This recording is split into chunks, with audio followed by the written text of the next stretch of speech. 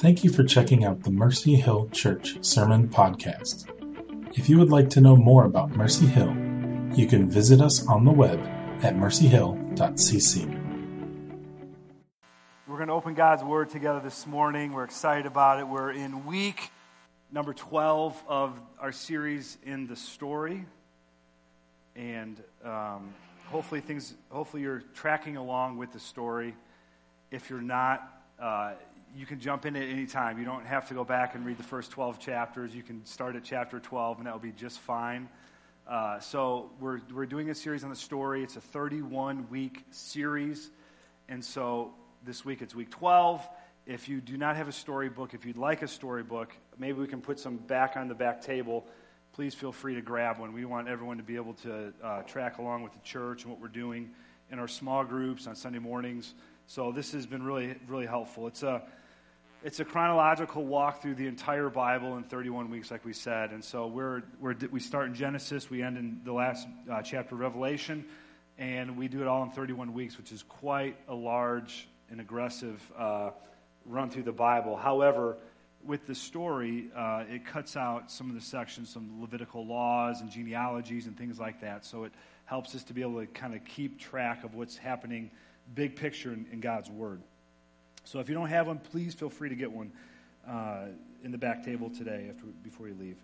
All right, if you want to just pray with me, and we'll just commit our time to the Lord and ask Him to help us as we dig into His Word. So Lord Jesus, thank you this morning for the gift of your Word. And God, we pray that you would speak to us this morning through your Word. God, we pray that you would, through your Holy Spirit, Lord, give us understanding of your word. Give us just an awareness, God, of the glory and the majesty that are written across every page of your word today. Lord, I pray that you would give us hearts that are open and receptive to receive from you, Lord. And we thank you so much for just the gift that you have given to us through your word, that you have chosen to reveal yourself to us. In your name we pray. Amen. I want to, this morning, before we launch into our story series, I want to just welcome Evan and Mandy Edmondson this morning. We're going to try to get them to move back up here. So do all that you can while they're here this week to get them to stay, okay? It's good to see you guys back. All right. Once there was a little boy who lived in the country. They had to use an outhouse for a facility, and the little boy absolutely hated the outhouse because it was always hot in the summer, cold in the winter, and stunk all the time. So, the little boy decided that because the outhouse was on the bank of a creek, he would push the outhouse into the water. After a spring rain, when the creek was fully swollen, the boy knew it was time to push the outhouse into the creek. He got a big stick, and he pushed, and the outhouse toppled into the creek and floated away. Later that night, his dad told him that they were going to make a trip to the woodshed. Well, the little boy knew that meant a spanking. He asked his father why, and the father said, "Because someone pushed the outhouse into the creek today, and I think it was you. Wasn't it, son?" The boy answered, "Yes, it was, Dad." Then the little boy thought and said, "Dad, today I read in school that when George Washington cut down the cherry tree, he didn't get into trouble because he told the truth." The father responded, "Well, yes, son, but George Washington's father wasn't in that cherry tree."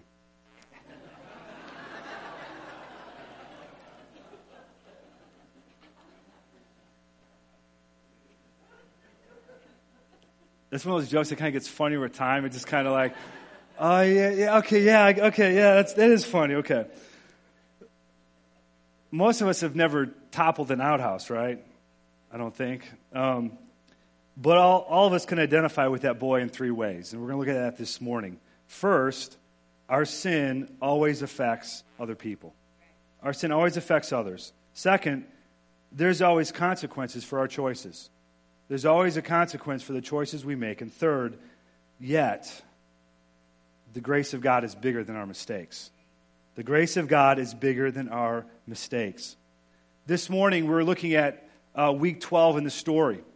And this coincides with 2 Samuel chapter 11.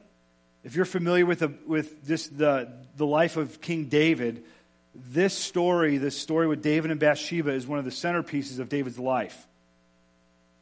And so King David was a shepherd boy, tending sheep with his father's flocks. And God takes him and turns him into a king of Israel, the king of God's people. And as a matter of fact, in 1 Samuel 13, we read that the Lord sought out a man after his own heart. That King David was considered a man after God's own heart. That's not written about really anyone else in Scripture, but this person in particularly was understood as someone who is a man after God's very own heart. He was also a military genius, right? Saul killed his thousands, but David his tens of thousands. He was a sweet psalmist of Israel, writing songs and composing music, was a pretty good harpist, which back then would have been really cool, right? Now you'd think, oh, that's kind of sissy, right? But not, that was like the electric guitar of the day. So he was a good guitarist or psalmist. He wrote music, led worship. As a matter of fact, when the Ark of the Lord's coming through into the Jerusalem, David is before all the people dancing so hard that his clothes are falling off. I mean, this guy was just passionate about the Lord. He was a psalmist, a military genius. He danced before the Lord. And in his kingship, the Lord had turned everything David touched into gold. I mean, everything that David had done just excelled and succeeded in everything. This guy was like Abraham Lincoln, Chris Tomlin, and Stormin Norman Schwarzkopf all rolled into one. He was the man. And so we see in 2 Samuel chapter 9, just going back just a few verses, David's kingdom is established.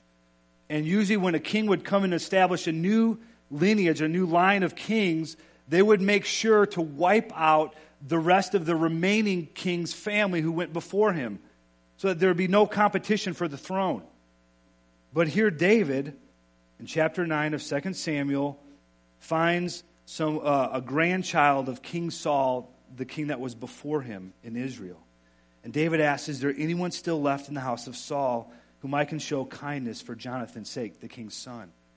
So in chapter 9, building up to chapter 11, we see David finding Mephibosheth and lavishing him with kindness. You can eat at my table. I'm going to take care of all of your needs. I'm going to provide for you. Turn over to chapter 10. David's neighboring king, the neighboring kingship in the Amorites, that the king of the Amorites passed away. And now his son was on the throne. So David in chapter 10 sends a delegation to send their condolences to the king's son whose father had passed away. David again showing immeasurable kindness to even the people, even the neighboring nations who would have been his enemy at the time. So he's caring for the king's family. He's caring for the neighboring nations. And now we get to chapter 11. And this is the part where the wheels fall off the cart. Let's begin reading 2 Samuel chapter 11 and verse 1. In the spring, at the time when kings go off to war, David sent Joab out with the king's men and the whole Israelite army. They destroyed the Amorites and besieged Rabbah, but David remained in Jerusalem. So the writer here is making sure we know this is the time when kings go out to war. And Joab, David's general, his leader of his army, he took the king's men out to battle, but David is nowhere to be found amongst the army. David stayed back at the time when kings go out to war. And one evening, David got up from his bed and walked around on the roof of the palace. And from the roof, he saw a woman bathing. The woman was very beautiful. And David sent someone to find out about her. The man said, she is Bathsheba, the daughter of Eliam, and the wife of Uriah the Hittite. Then David sent messengers to get her. She came to him, and he slept with her. Now she was purifying herself from her monthly uncleanliness. Then she went back home. The woman conceived and sent word to David, saying, I am pregnant. So David sent his word to Joab, send me Uriah the Hittite. And Joab sent him to David. And when Uriah came to him, David asked him how Joab was and how the soldiers were and how the war was going. Then David said to Uriah, go down to your house and wash your feet. So Uriah left the palace, and a gift from the king was sent after him. But Uriah slept at the entrance of the palace with all his master's servants, and did not go down to his house. David was told Uriah did not go home.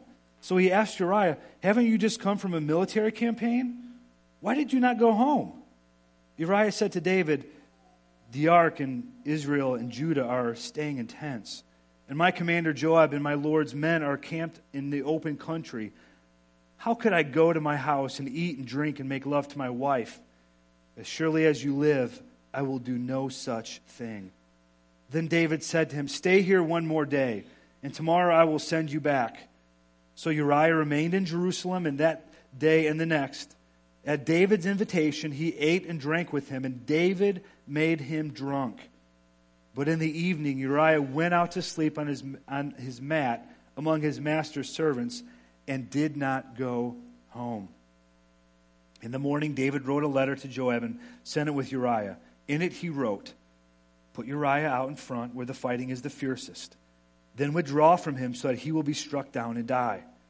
So while Joab had the city under siege, he put Uriah at the place where he knew the strongest defenders were.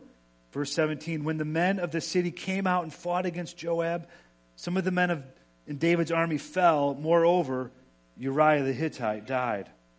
And Joab sent David a full account of the battle. He instructed the messenger, when you have finished giving the king this account of the battle, the king's anger may be flared up, and he may ask you, why did you get so close to the city to fight? Didn't you know they would shoot arrows from the wall? Who killed Abimelech, the son of Jerubbesheth? Didn't a woman drop an upper millstone on him from the wall so that he died in Thebez? Why did you get so close to the wall? If he asks you this, then say to him, moreover, your servant Uriah the Hittite is dead. Then the messenger set out, and when he arrived, he told David everything Joab had sent him to say. The messenger said to David, the men overpowered us and came out against us in the open. We drove them back into the entrance of the city gate. Then the archers shot arrows from your servants from the wall, and some of the king's men died. Moreover, your servant Uriah the Hittite is dead. David told the messenger, say this to Joab, don't let this upset you. The sword devours one as well as the other. Press the attack against the city and destroy it. Say this to encourage Joab. When Uriah's wife heard that her husband was dead, she mourned for him. And after the time of mourning was over, David had her brought to his house, and she became his wife and bore him a son. In this chapter, we see David. David is the one who's in control. And none of our questions are answered. We read this and we think, why was Bathsheba on her roof taking a bath? Why wasn't David at war with his army? Did the servants know what had taken place between David and Bathsheba? I mean, the servant that came to David and said, hey, this is, Bathsheba. Here's who her father is. And by the way, she's the wife of Uriah the Hittite. He knew what was going on. Did the servants all know? Did this get out to all the people in the land? Did word leak out to Uriah? Maybe when Uriah came back, he didn't go back to his house because he knew something was stinky going on in the palace. But none of those things are ever answered for us. It almost like this gives us just the bare bones details of just the cold, hard facts. None of those things are answered for us. It's just, even Joab, Bathsheba, and Uriah, they're all peripheral characters in this. They just kind of come and go. They're there one minute, they're gone the next. There's no mention of God or even a consideration of God. The attention of this passage is solely focused on the actions of David. I want to read this quote by Walter Brueggemann. This is a very interesting quote, but I want to read this to us. He writes this about this chapter. The action is quick. The verbs rush as the passion of David rushed. He sent, he took, he lay. The royal deed of self-indulgence does not take very long. There is no adornment to the action. The woman gets some verbs. She returned, she conceived. But the action is so stark. There is nothing but action. There is no conversation. There is no hint of caring, of affection, of love, only lust. David does not call her by name, does not even speak to her. At the end of the encounter, she is only the woman. The verb that finally counts is conceived, but the telling verb is that he took her.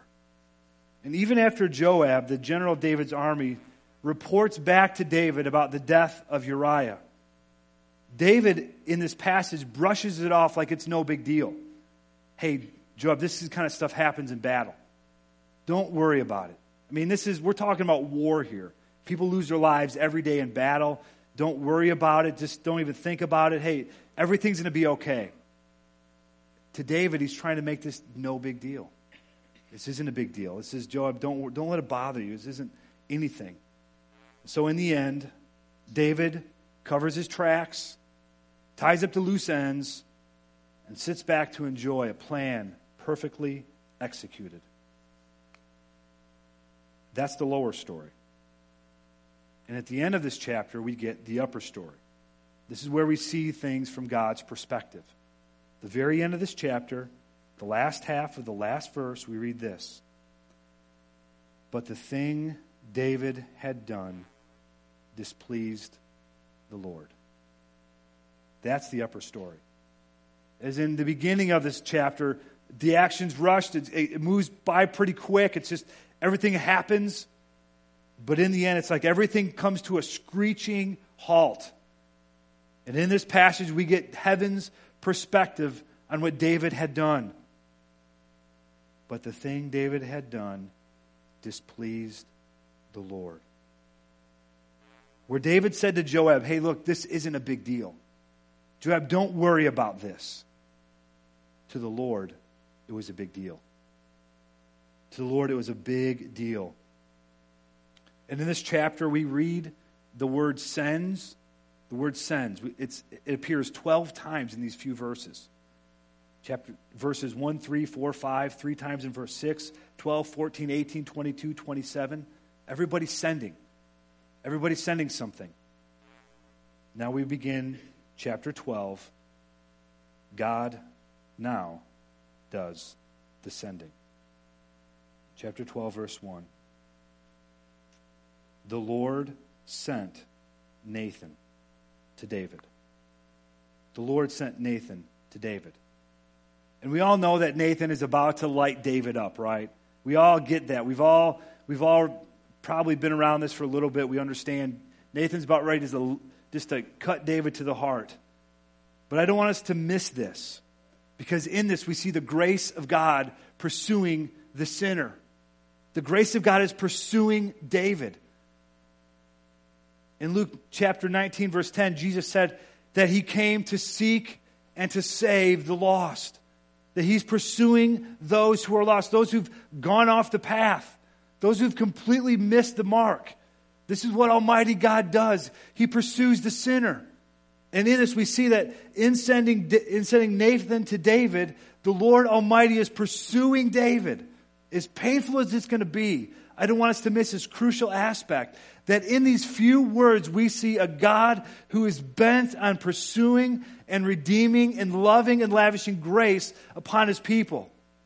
He doesn't leave David to himself. He pursues David. David didn't go looking for God. God went looking for David. The Lord sent Nathan to David. Without this grace, there wouldn't be a single person in this church. This place would be empty. Without this testimony, the Lord pursued me, there wouldn't be a single person here. This is all of her testimonies. The Lord pursued me.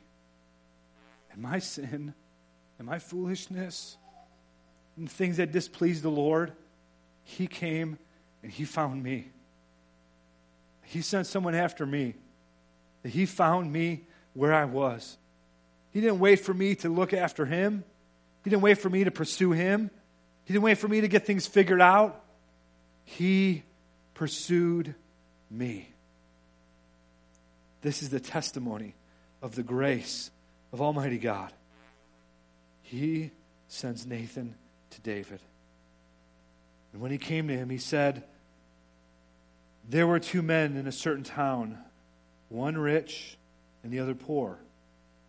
The rich man had a very large number of sheep and cattle, but the poor man had nothing except one little ewe lamb that he had bought. He raised it and grew up with him and his children, shared his food and drink from his cup, and even slept in his arms. It was like a daughter to him. Now a traveler came to the rich man, but the rich man refrained from taking one of his own sheep or cattle to prepare a meal for the traveler who had come to him. Instead, he took the ewe lamb that belonged to the poor man, prepared it for the one who had come to him. And David burned with anger against the man and said to Nathan, as surely as the Lord lives, the man who did this must die. He must pay for the lamb 4 times over because he did such a thing and had no pity. Verse 7. Then Nathan said to David, you are the man. This is what the Lord, the God of Israel, says. And he begins to recount the grace and mercy of God. I anointed you over king of Israel, and I delivered you from the hand of Saul. I gave you your master's house to you and your master's wives into your arms. I gave you all Israel and Judah. And if all this had been too little, I would have given you even more.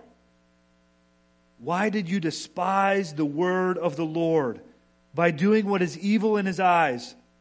You struck down Uriah the Hittite with a sword and took his wife to be your own. You killed him with the sword of the Ammonites.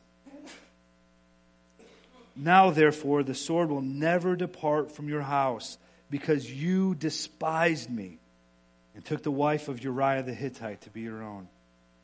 This is what the Lord says. Out of your own household I'm going to bring calamity on you. Before your very eyes will take your wives and give them to one who is close to you, and he will sleep with your wives in broad daylight. You did it in secret, but I will do this thing in broad daylight before Israel. Then David said to Nathan, I have sinned against the Lord. He recounts all of God's mercy to David. I anointed, I gave, I delivered.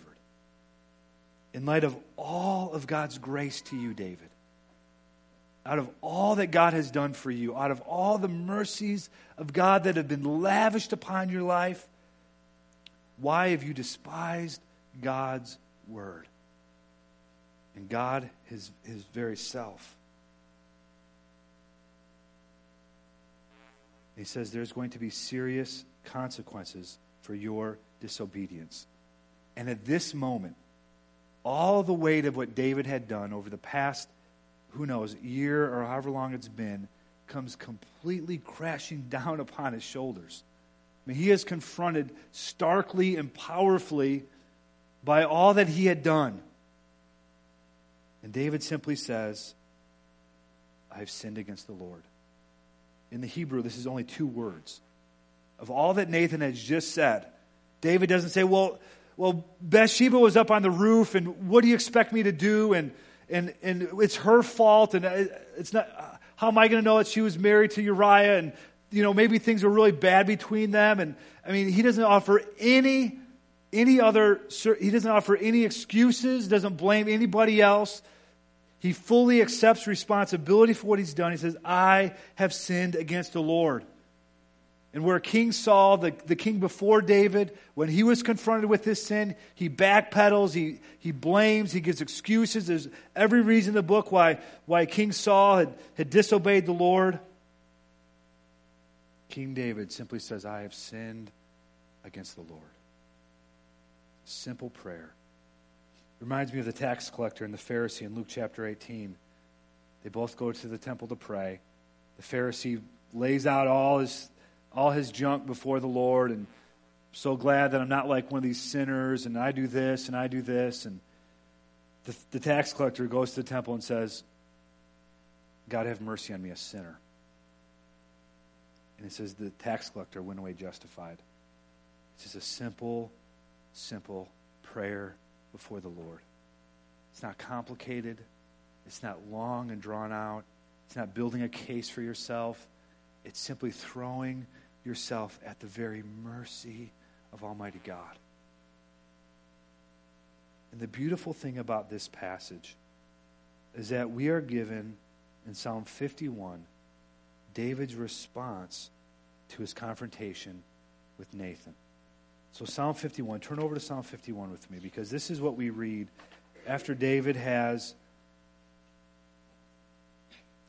poured out his guts to the Lord, confronted with his sin, realizing the pain and the damage that he's caused, understanding the ramifications for all that he had done. We get to Psalm 51, and here we hear David's own words, the turmoil in his heart. And you can imagine as you read this psalm, this is not a psalm that's read in a monotone kind of, hey, I'm just going to spill it out, Lord. This is a psalm that was poured out with tears and with sorrow and with grief for what he had done. He says this, have mercy on me, O God, according to your unfailing love. According to your great compassion, blot out my transgressions. These were many transgressions. Murder, adultery. He's trying to deceive everybody. He says, wash away all my iniquity and cleanse me from my sin. For I know my many transgressions, and my sin is always before me. Look, man, there wasn't a day that went by that David didn't sit there and understand what had taken place and what he'd done. Against you and you only have I sinned and done what is evil in your sight. Yes, he sinned against Bathsheba. Yes, he sinned against Uriah. He had sinned against Joab. He had sinned against the whole country. But he rightly puts this into perspective. He says that my sin is ultimately first and foremost against a holy and righteous God Almighty. This is where it's at.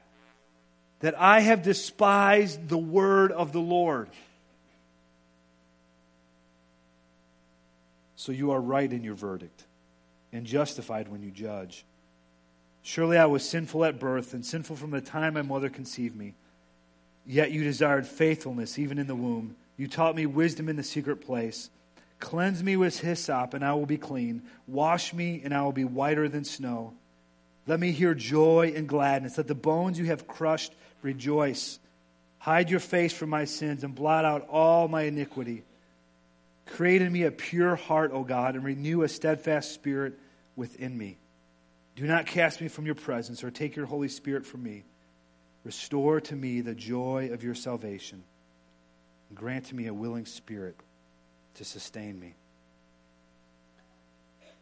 And after David has poured out his heart, we read God's reply to David. Simply this, on page 65 in the story, we read this. The Lord has taken away your sin. You are not going to die. It's beautiful. It is absolutely beautiful. That David simply says, forgive me. And after all he had done, after all the sin that David had committed, after everything all the lives he has screwed up, and all the things that he has done to mess with the people around him and destroy the lives around him, God is able to say, forgiven. That's it. Period. Forgiven. Your sin is forgiven. You've been cleansed. See, in Leviticus 20 and Deuteronomy 22, that adultery was a capital offense towards the Hebrew law, towards God's law. And David had deserved to die. because of what he had done. And that's why he says, you are not going to die. But because of this, the child born from this affair died in David's place. Serious consequences. I want to go back to what we said at the very beginning. The 3 points we made about our sin always affects others. Bathsheba lost a husband. Uriah lost his life. David lost a child. Everyone connected to David was affected by a sin. That there is always an effect towards other people because of our sin. No matter how big or how small, it doesn't matter. Our sin is never just localized to ourselves. It always has collateral damage associated with it, no matter what.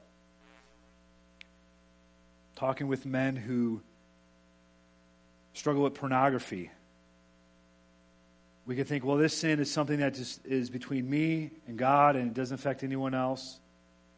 But in talking with men, time and time again, the relationships of the people around them always are affected. There's a loss of intimacy with their wife. There's a withdrawal from their lives of their children. Sin always has, even the most private sin, even the sin that we think, this only affects me, this is only something that I deal with, it always has an effect on the people around us. And we see this in David's life. You think, well, he just slept with someone. What's the big deal? It had a massive effect on the people around him. Number 2, there's always consequences for our choices. And there was unbelievable turmoil in David's family for the rest of his life. The next 7 or 8 chapters in 2 Samuel have to deal with the effects of the very thing that Nathan said was going to happen. There's turmoil as the children watched their father disregard human life, take things that didn't belong to him. That same pattern is repeated over and over and over again in the lives of his children. We were talking about this morning, and my dad shared a quote with me. He said, you can choose your sin, but you can't choose your consequences. You can choose your sin, but you can't choose your consequences. And we sang that song today, the Amazing Grace song. Grace taught my heart to fear, and grace my fear is relieved. That there is an almighty God who puts consequences to our actions to protect us, to keep us safe. It's the fear of the Lord that keeps us near to Him. There's a natural fear of the Lord. Say, God, I do not want to despise your word. I want to walk near to you because I know just on the other side of that fence, on the other side of that road, I know there's danger waiting for me, and it's your kindness and goodness to keep me near to you so I can stay away from the danger and away from the destruction that's so waiting all around me. Our sin affects others. There's always consequences to our choices. But third and most importantly, yet the grace of God is bigger than all of our mistakes. The grace of God is bigger than all of our mistakes. See, the grace doesn't let the sinner remain in their own sin. It exposes the sin. It doesn't shame, but it helps us to be reorientated back to the Lord again. Proverbs 14, there's a way that seems right to a man, but in the end it leads to death. And God is graciously warning us, saying, look, there is a way that seems right to you, but it leads to death. Therefore, walk in my ways. Follow after me. Stay near to me. In my grace, I'm going to lavish you with kindness and mercy. And just like David was trying to just pacify Joab, trying to make just little of what had taken place, we need to see things from heaven's perspective, but realize the answer to our sin is not us trying to fix it, but trusting in Almighty God. That God alone heals, forgives, restores, redeems all the mess that we've made. Our 1-year-old Max loves to play with cords. I don't know if your kids do that. Your little kids love to play with cords. I don't know if they think it's a fun rope, or I don't know what they think it is, but they love to play with cords. They love to go over and unplug it from the wall, all that kind of stuff. And he thinks it's no big deal. But he has no idea the consequences for his actions. Electrocution is something that, for the little kid sticking something in the light socket or whatever, it has some serious ramifications. And it's in our love for Max that as he goes to reach for that cord that we flick his hand and say, no, this is not for your good. This is only going to end in destruction for you. You cannot continue on playing with cords and light sockets and be okay. We pursue him. We guard his ways. God didn't wait for David to turn to him, but pursued David and sought him out. Grace isn't just niceness, but it puts guardrails up to keep us from driving off the road. The consequences were so severe that David would never be tempted to do this again. This isn't something that David ever repeated again. Not only that, but it provides a warning for us all. As we wrap this up, I want to read for us Titus 3. And in Titus 3, this is just a beautiful passage because we have all made mistakes in our minds, big, little, excusable. We have reasons. There's all kinds of things. But I feel like this morning that God, as we even look through this, that God is putting his finger, the Holy Spirit is putting his finger on our hearts and areas of our lives that we need to find a grace and a mercy and a repentance from the Lord in. Not that we minimize it, but that we would come to the Lord fully understanding of all that we've done and find the grace and mercy of God. This is what Titus 3 reads. At one time, we too were foolish, as all of us, disobedient, deceived, and enslaved by all kinds of passions and pleasures. We lived in malice and envy, being hated and hating one another.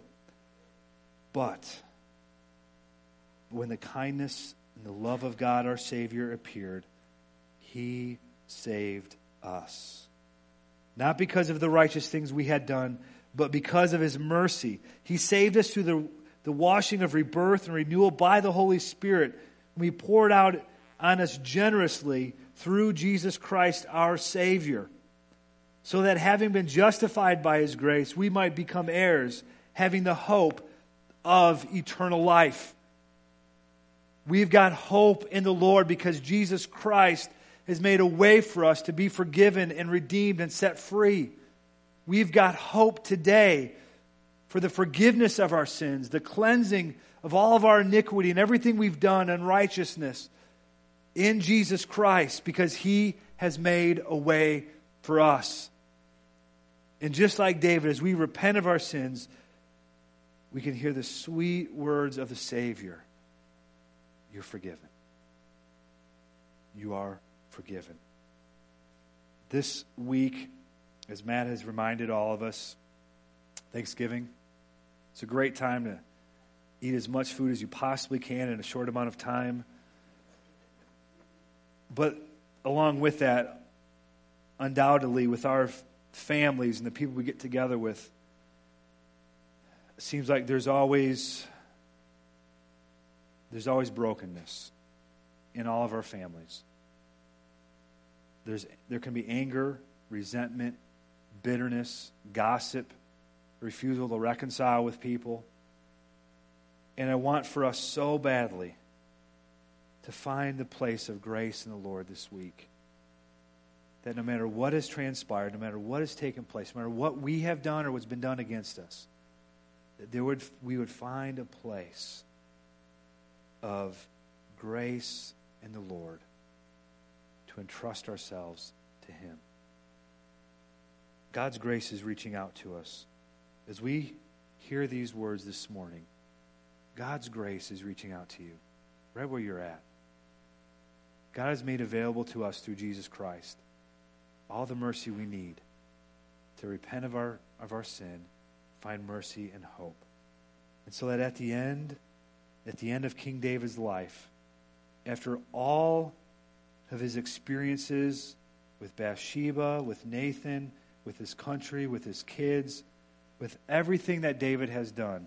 You think of all of the things that he's experienced in his life. We turn over to Psalm 23, and we're going to end with this. King David, writing the most beloved psalm, he writes this: "The Lord is my shepherd. I lack nothing.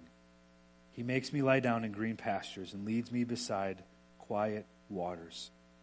He refreshes my soul." Think of all that David has experienced. Running for his life from Saul, the battles, the brokenness in his family, the brokenness in his own life, and he says, He refreshes my soul. He guides me along the right paths for his name's sake.